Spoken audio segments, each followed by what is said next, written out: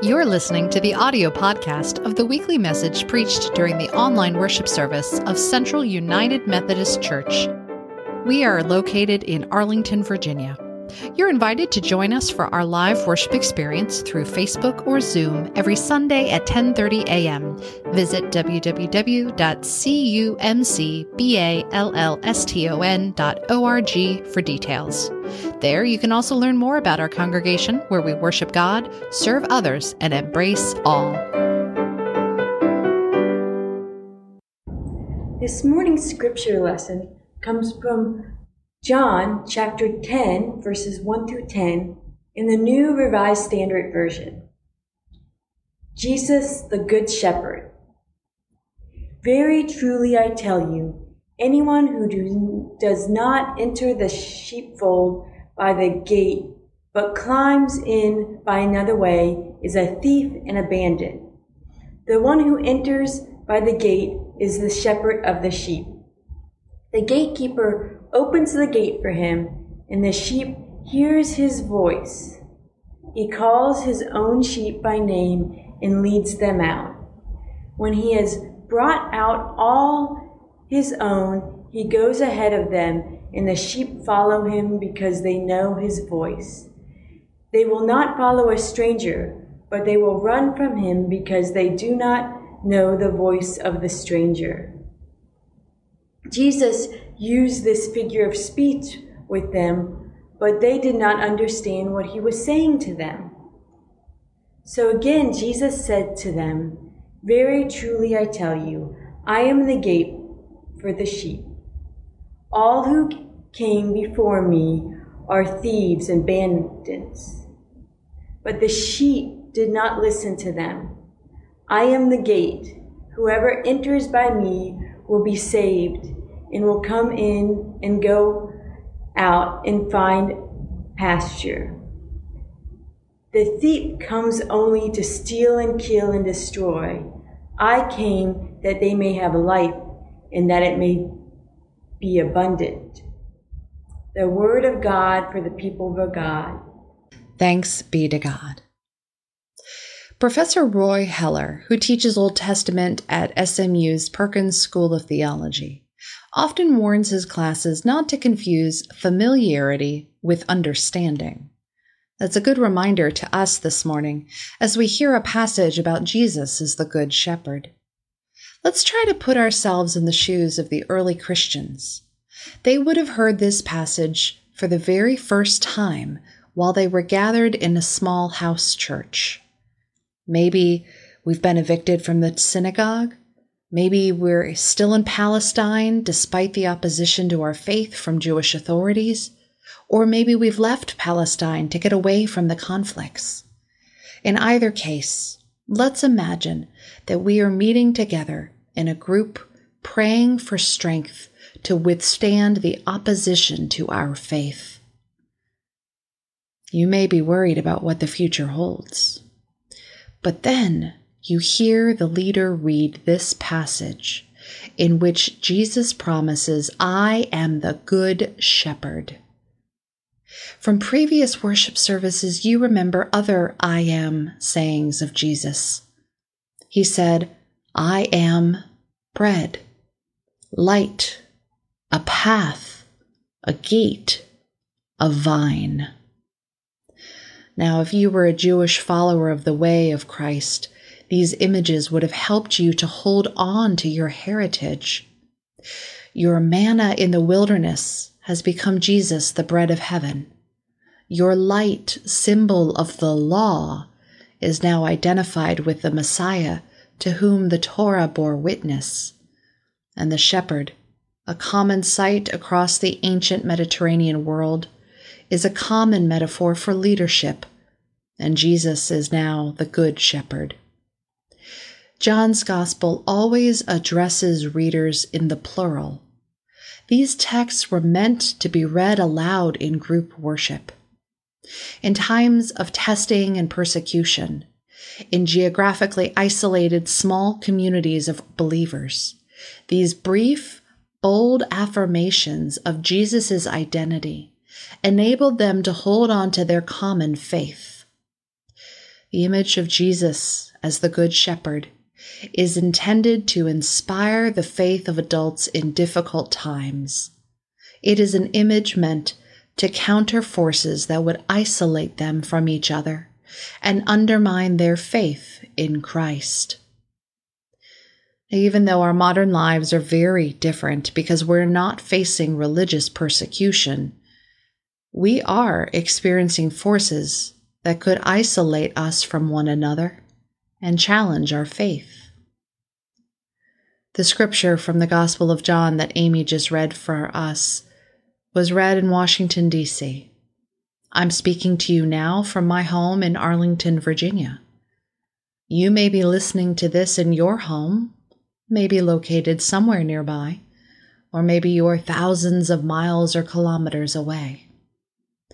Despite the physical distance that separates us right now, we are a community listening to this scripture. We are a community seeking together to find solace in the promises of Christ.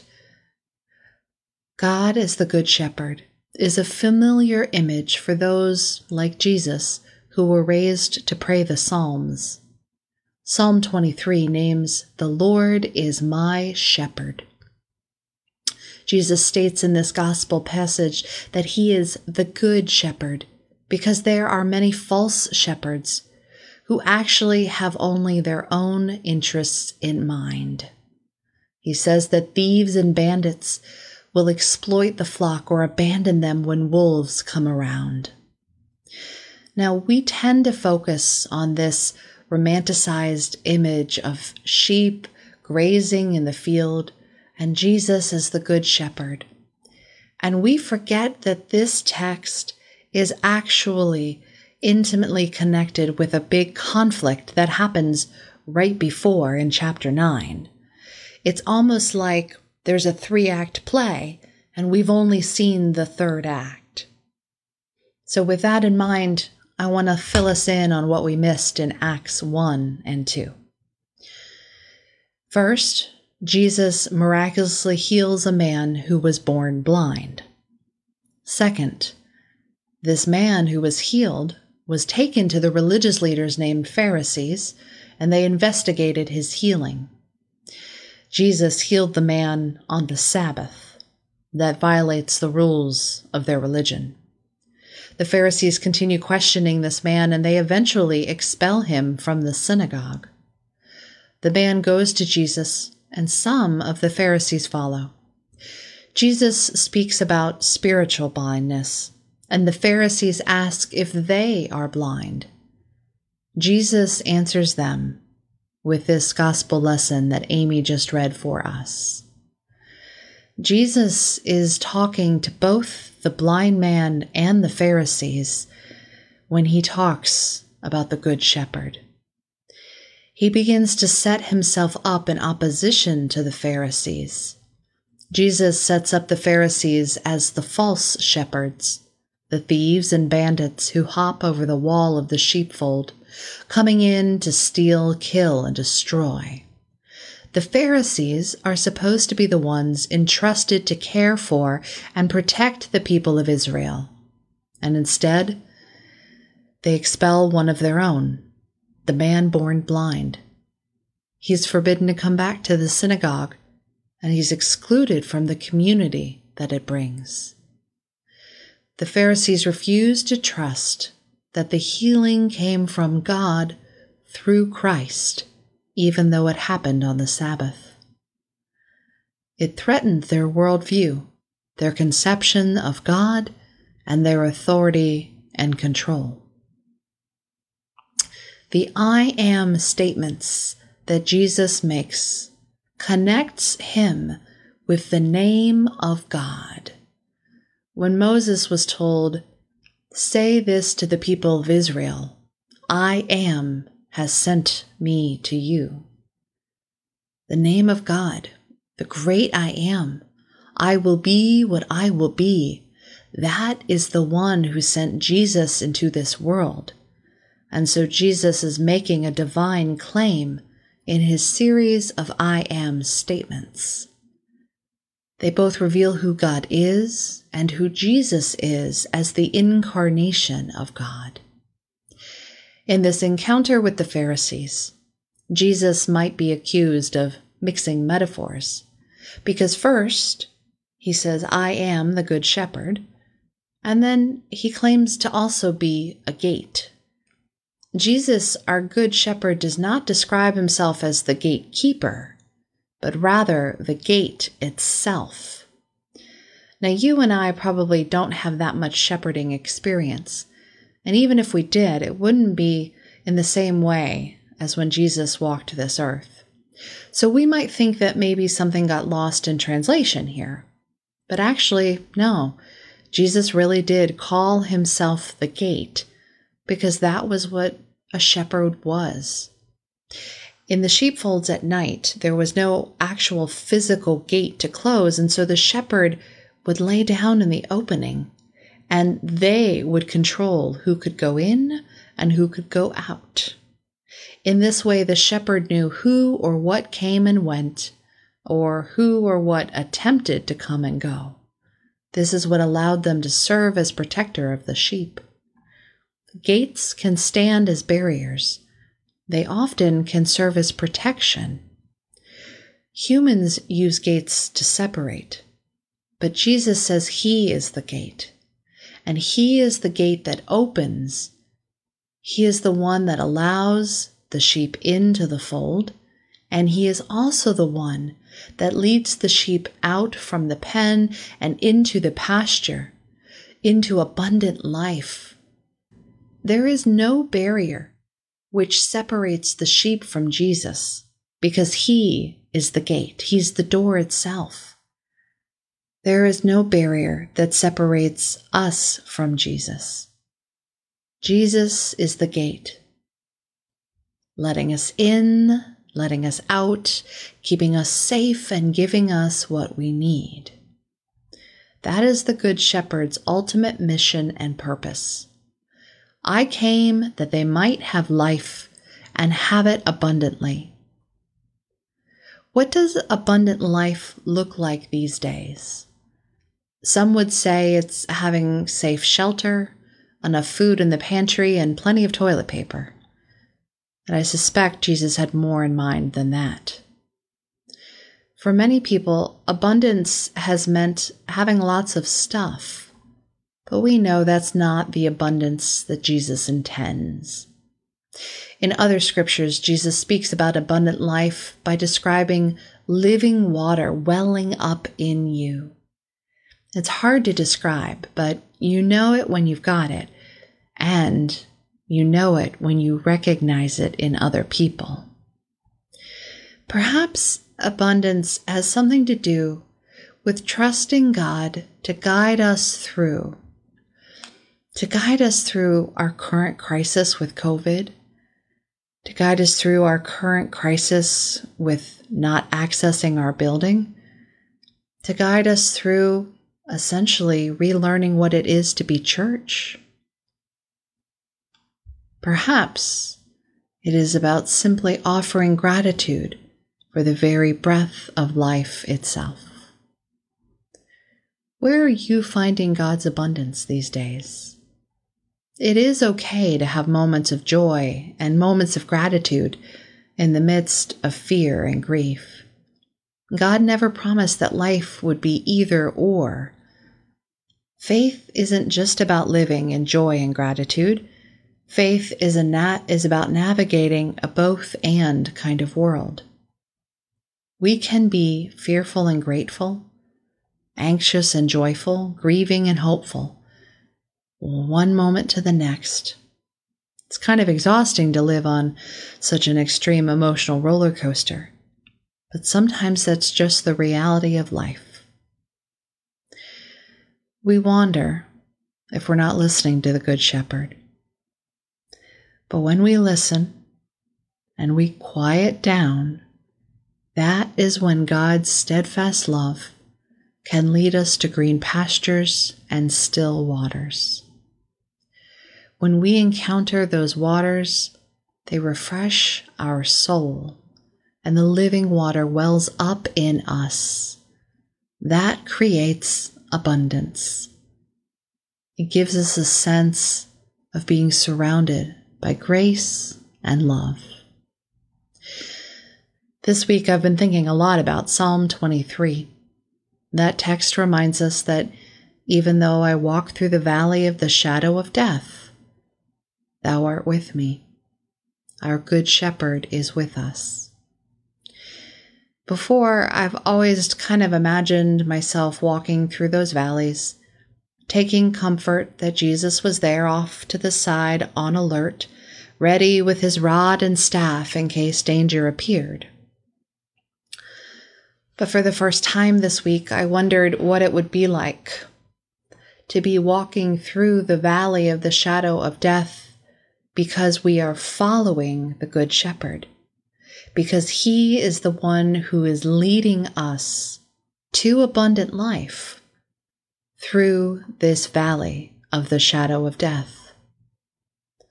What if that was the way to get to those still waters that restore our souls? Psalm 23 was on my mind this week because, of course, the obvious connection I've already mentioned, but also because it is a text that I include in many funerals that I lead. I also frequently pray this psalm with people when I visit them in the last hours of their life. Last Sunday, Greg's grandmother was admitted to Arlington Hospital and diagnosed with COVID-19. And when we got the news, I handed Greg my worry stone. I wanted him to have that tangible reminder that God was with us, even as we were getting this sad news. On Tuesday, we were told it was likely that she only had hours to live. It was heart-wrenching for me not to be able to go to her bedside at the hospital 2 blocks from our parsonage. I kept praying that she would know God's presence and peace with her.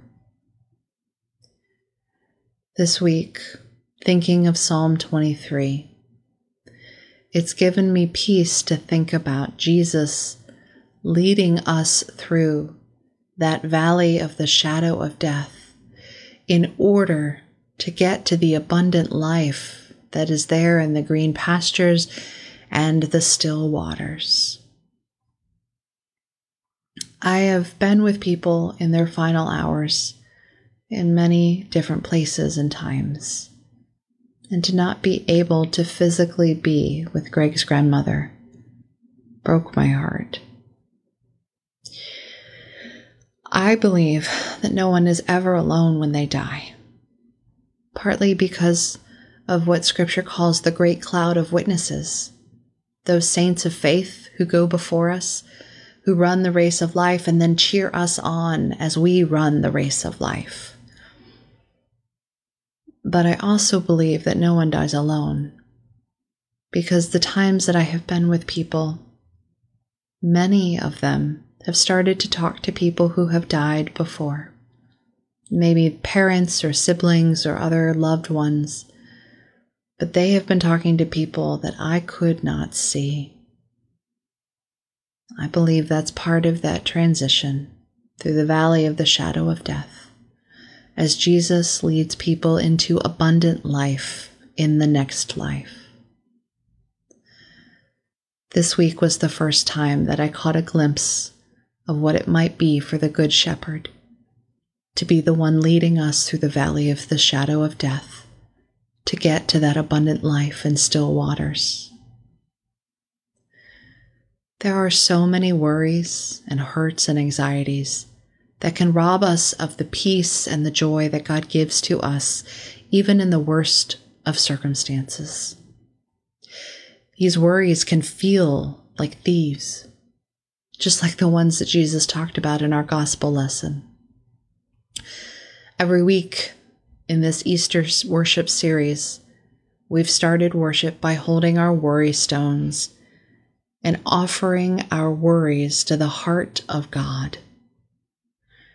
Then setting that stone next to the candle that reminds us that Christ is there.